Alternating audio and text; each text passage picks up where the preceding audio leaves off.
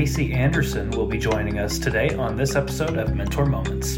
So I really encourage people, if you can find some organization that speaks to you, the relationships that you're going to build there are going to be really worthwhile. Casey is a graduate of Maryville's Rehabilitation Counseling Program and is currently Counselor 2 for Missouri Vocational Rehabilitation.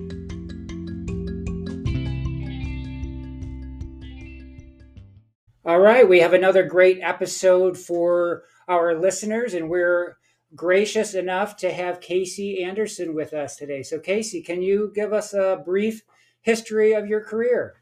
Yeah, I'd love to. So right now I'm working for Missouri Vocational Rehabilitation. I've been here a couple of years now, so I'm a counselor too. So I just love what I do because I get to help individuals with physical, mental, learning disabilities to find stability through employment. So it's a lot of fun. And I've also, full circle moment, taught as an adjunct there at Maryville for a couple summers in a row. So thank you, Dr. Keener. I love to kind of give back and kind of see where students are at in their practicum, and got a chance to do that. And then prior to that, I was a crisis program supervisor for the YWCA, and that was helping individuals in hospitals and police departments and courtrooms that had gone through domestic violence, sexual violence, or human trafficking. So great mission work there as well. So yeah, that's kind of a summary of what I've done in the field, not to exclude anything else that I've done, but those are some big highlights since graduating. Yeah, great. I guess I sort of have maybe two questions. One, what drew you to sort of the helping counseling profession? And then second, you sort of had two really disparate or different types of work experience. So kind of talk about how each of them fulfilled you a little bit. Yeah, so I've always kind of had this draw towards the helping field. I don't know, it's just something about seeing other people find success in life that is very fulfilling. And so the interesting thing, I know that you just drew a distinction between the crisis work and the voc rehab work, but similar in mission. So we had empowerment in our mission statement at the YWCA, and we have empowerment in our mission statement here at Missouri Voc Rehab. Obviously different populations, but I very much see how seeing someone through maybe challenging, or maybe it's their population that has more, challenges, disparities that they're going through, just seeing them through a situation, even if it's not long-term, has always been very rewarding. So even though they're very different fields, something where you're just maybe there for that instant and may not see the outcome versus, maybe going with somebody all the way through like a training program, still very rewarding either way. Great. I really love how you made that connection, and that to me, it speaks to the professional that you are too, when you really are looking at a mission of an agency, and do you align with that mission? And again, finding those commonalities. Thank you. Yeah, that's very important to me, that I believe in what it is that organization stands for. Because if I can't buy into it, then I don't think I'm going to be able to serve the folks that are on my caseload very well. Speaking, I guess, from my own experiences, like just coming out of education and entering the workforce, that like a company's mission statement is very much something that is overlooked, I think, or underappreciated. So I really appreciate that, because usually whenever we're looking for jobs, it's like, how much are they paying me and how much PTO do I get, and not like the actual why we're doing this. So I really appreciate that. Well, thank you. Yeah, I know when I talk to folks who are on my caseload, when I talk to them about, I talk about pay in more than one way. I said there's that amount, that salary, but then is that work that you're going to do fulfilling and rewarding? Can you see yourself waking up and wanting to go to that job every day? So I definitely, when I talk about work and I talk about where I see myself, if I can kind of say that, yes, I believe in those things, then I know I'm where I'm supposed to be. And I try to help people who are on my caseload to also picture that for themselves so that they're not only focused on those dollar amounts too. Yeah. Like, is it feeding your belly or is it feeding your soul? Those kinds of things. Yeah. And can you find both in some way, shape, or form?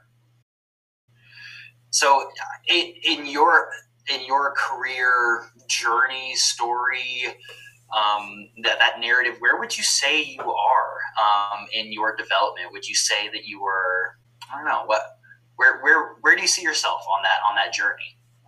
Yeah, I mean, obviously that's kind of a spectrum, right? But I kind of still see myself about mid development, because I have a lot of things that I still want to accomplish. Yes, I've got some great work experience, but I see myself getting my LPC soon. And when I do that, I'm not quite sure. I might, have some clients that I see individually. I have some other certifications I've been researching. I have a diversity one at University of Arkansas that I'm really excited to look into. And then even here at Voc Rehab, it's kind of a period where there's some folks that are retiring, and I'm doing some job shadowing with our business team, which is fun. I kind of joke around about it being discovery and exploration, which is a service we offer to clients. But I am joining one of the team members there and kind of learning what it means to be on the business team and kind of researching other opportunities by reaching out to folks, so that I kind of know where I see myself in the grand scheme of Voc Rehab and in my future. Yeah, I mean, I love to hear that. And things that we're trying to really focus on in season 2 is sort of helping our listeners sort of identify where they're at in their career and sort of milestones or things that they still want to accomplish. And I really think you just really, sort of address that, right? That you've come, this far, that you still have goals that you still want to accomplish, but yet you still have an open mind to maybe this isn't, I can still branch off in some way. So again, I love for our listeners to sort of have that your curiosity and the way you view the world. Yeah, no, I think there's just too many things to still be excited about, and so I don't want to eliminate anything that's a possibility out there, because you just never know. I think there's lots to see and lots of places to go still. Yeah, so I guess, can you think of any particular moments that were particularly impactful to you professionally, personally, and then sort of what you learned from those moments? Yeah, so I just had a case, and I even went into my district supervisor's office and kind of said, I'm feeling really torn about this case. It's I'm closing it rehabilitated, which is what we aim to do here, right? But they have been open since I started working here at Voc Rehab. And so this individual had a past with substance misuse, felony DWI, and they went on to a tech school and got a degree. They were at the point of, interviewing, and they interviewed probably 10 to 15 times. And, we would keep in constant, we'd have meetings and in touch with one another. And they would kind of get this false sense of hope. They would, some people would tell them, oh, it's fine that you have this on your background, when they would try to be transparent. And so they oh, okay, that went well. They're, that's not going to hinder, this process. And so, there were several moments where I thought, man, this is rough. This person, I hope this person doesn't slide back into anything. However, they persisted. They went on and they actually got another degree to add to their training and their qualifications. And so I'm closing this case now, just like a week ago. And they have now got the job that they had their eye on when they started their program in tech school. They just bought a house, they got married, regained custody of one of their kiddos. So like some major life things happened. And I guess what I learned and what resonated with me, and I kind of connect with, is the fact that persistence, right? If you persist through things, if you challenge yourself maybe to get something that makes you more qualified, or, just not letting themselves sink into some abyss of like, oh man, like I shouldn't have done this, or I shouldn't have gone this route, or questioning themselves. So I think like it was just one of those moments where it was like, a lot of life lessons kind of wrapped into one case that I could see through that person's journey, and even feel like, that inspires me. And I encourage that person to share their story in case it might, help some others along the way. Yeah, I really love that. I think what I've sort of discovered too in my years of teaching and coaching and counseling is the intimacy of being allowed into somebody's journey with them, as they grow in development. And I guess I heard that in your voice as well. And so I guess my follow-up question is, where do you see persistence or perseverance in your own life? I've had a lot of times in my life where I thought, like, this is the way that I'm going, So to start out, I thought when I got my undergrad, I was going to go into occupational therapy, and that it didn't work out for a few different reasons. And, I did get a little down about it. And then, I thought, okay, it's time to, refocus. And I got busy working with littles who had disabilities and early intervention. And I was like, well, here I am again, helping. And, but I noticed that you kind of get pigeonholed into maybe daycare workers and different things. So I started thinking, where could I tie in, either like counseling and also like working with special populations or disadvantaged populations. And never did I really realize that it was going to lead me, to Maryville. It just felt like a community for me, and it felt like home. So it made it really easy to see myself there. I've had interviews that I've been really excited about, and, I've had to regroup and say, okay, well, just because that wasn't for you, it doesn't mean that, something exciting isn't on the other side, so it's just kind of like knowing that, there's reasons in my mind that I can't quite pinpoint in that devastation, but like not letting it shatter me, and kind of figuring out, well, what can I do? Like, how can I, kind of keep moving forward from this? So that's kind of what I think of with persistence, and the different challenges in my career journey. Yeah, I love that. And I feel like you've already done a really, really good job of answering my next question, which was going to be like the specific details about your current career that really excite you. Are there any other things, small things about where you work, the people, the individuals that you're working with, that is just like really, really exciting as well? Yeah, I get a lot of energy from, obviously the people that I work with, but obviously the population. One thing that I really didn't, in thinking about this interview, I really didn't think about sharing, but I do this pilot project where I get to take individuals from the tech schools, and if they are interested in entering the workforce in that specialized area, I get to help them sometimes lead their career like straight out of high school, and they're really excited about that. Their families are really excited about it because it's a collaboration between us, the Missouri Job Center, community rehab provider, our business team. So it's really kind of like a nice safety net for those, those folks that are transitioning and going into a career. They get some paid work experience with the hope of getting paid, well above the minimum wage when they're starting out. So There's a lot of fun and exciting things to be involved in here at Voc Rehab.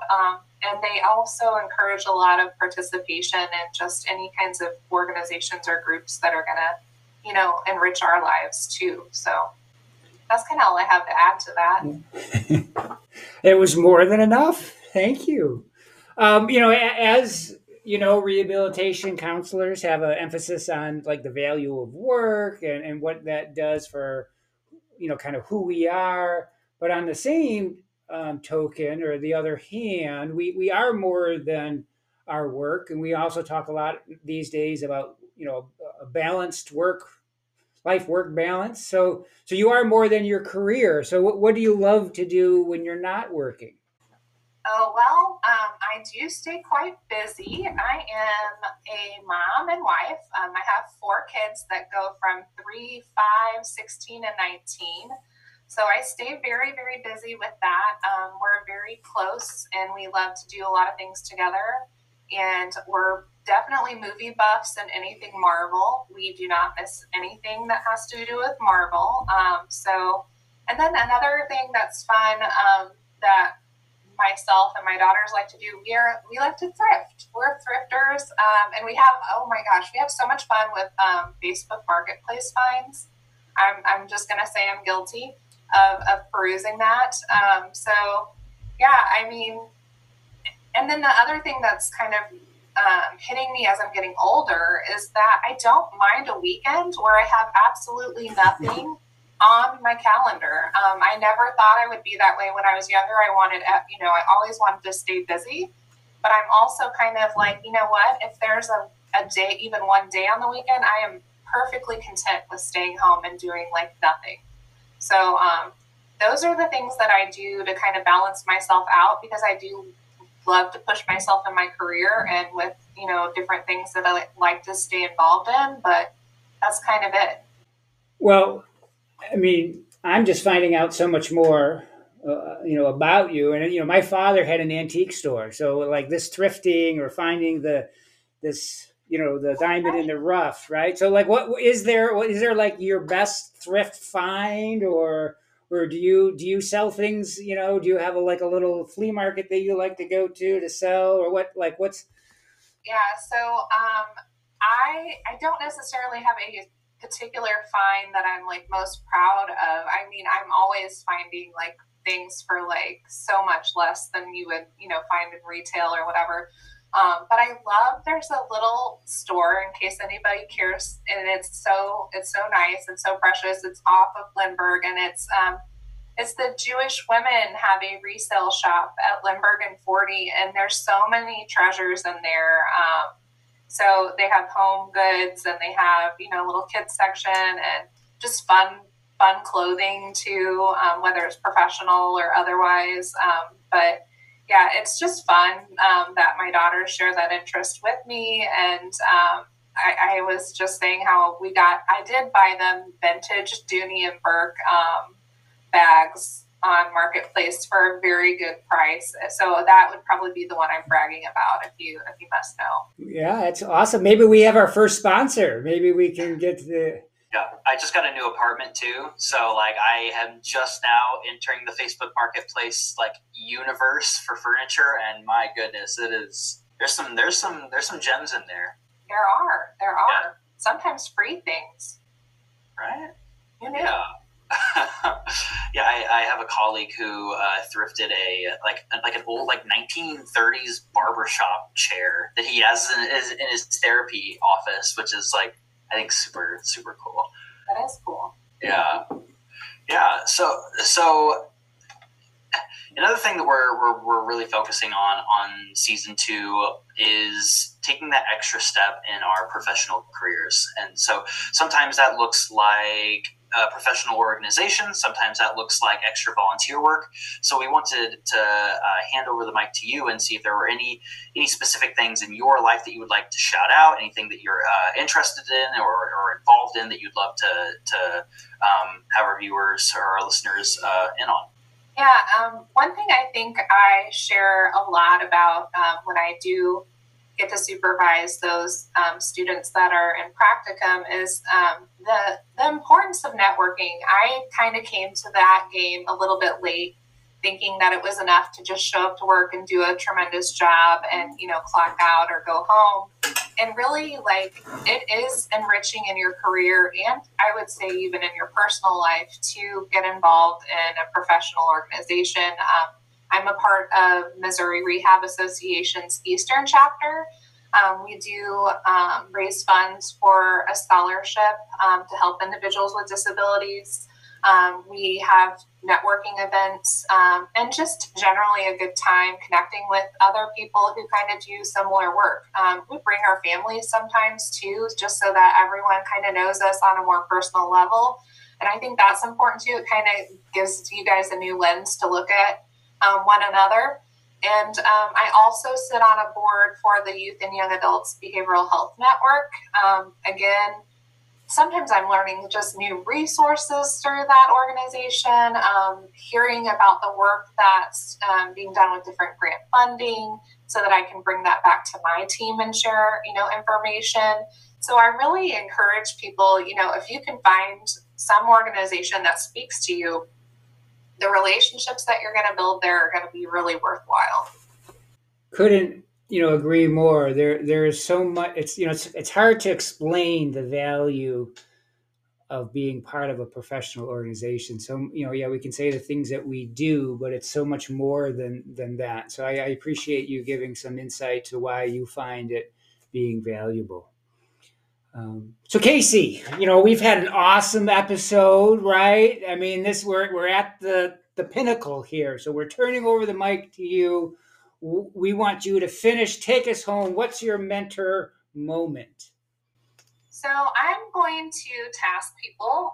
I know right now it's the holiday season. I know this might air later, but I think it'll still be relevant even if it's after. But sometimes what we notice is that people's moods are not always merry and bright, right? And I want to task people to not take things quite so personally when they're receiving like an unpleasant person, or whether that's a client, a coworker, or a stranger.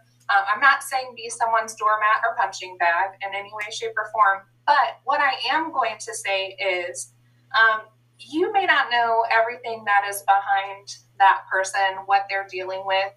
You don't know if there's grief. You don't know if there's trauma, disappointment, embarrassment there. So what I would challenge people is to kind of give it some time and see if maybe you don't come to some sort of understanding or some other perspective. If you maybe don't look at them as just angry or challenging, because you just never know what's going on there. And if you just stop looking at the mood and the behavior and the attitude, maybe you'll kind of see them and relate to them in some way once some of that kind of breaks down. I love that. Yeah. No, I mean, sometimes it's not about us, No, I have a school right now where the special education coordinator apologizes to me tremendously because I have some quote unquote moody teenagers that are coming in right now. And I said, no need to apologize. I know they don't know me well enough for it to be really about me. So you only just met. So, once maybe we've had more time, then maybe we'll see this as helpful instead of, just one more thing that I'm being, asked to do. I mean, again, what a wonderful way to end the podcast, and just sort of taking a breath and just saying, again, there's more under the water, right? That sort of iceberg thing than what we see. And we just need to be patient and have some understanding, some empathy, and that should smooth the way.